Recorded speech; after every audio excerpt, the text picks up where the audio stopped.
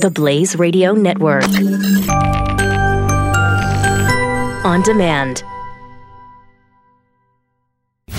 This is the Chris Salcedo Show.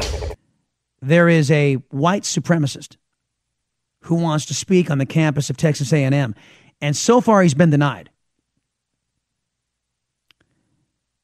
I support his ability to speak. I also support my ability to call him an ignorant douchebag when I hear what he has to say. I also support the majority of my countrymen calling him a clueless moron for what he has to say. There is a saying I want you all to remember, and I'm going to paraphrase it, but it goes something like this. It is best to be thought a fool than to open your mouth and confirm it. I think it was Mark Twain who said that.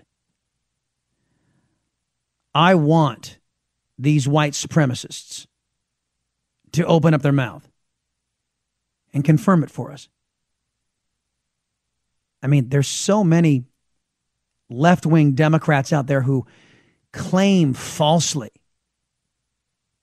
that there's racism out there. This person disagrees with my left-wing policy, so you must be a racist. There's so much fake claims of racism. Maxine Waters is a pro at this. That we have an opportunity to see a real-life racist. Tell our children, you see that? That's ignorance incarnate right there. Right there. Listen to the hate and vehemence in their voice. Because you see, as a conservative, I'm secure enough in my beliefs to be able to look at the ignorance of Antifa, the knuckle draggers of Antifa, and these extremist leftists, and the ignorance of the knuckle draggers in the white supremacist movement, and say, what a bunch of morons. And I believe the majority of my countrymen are able to do the same. But you see, I have faith in our people.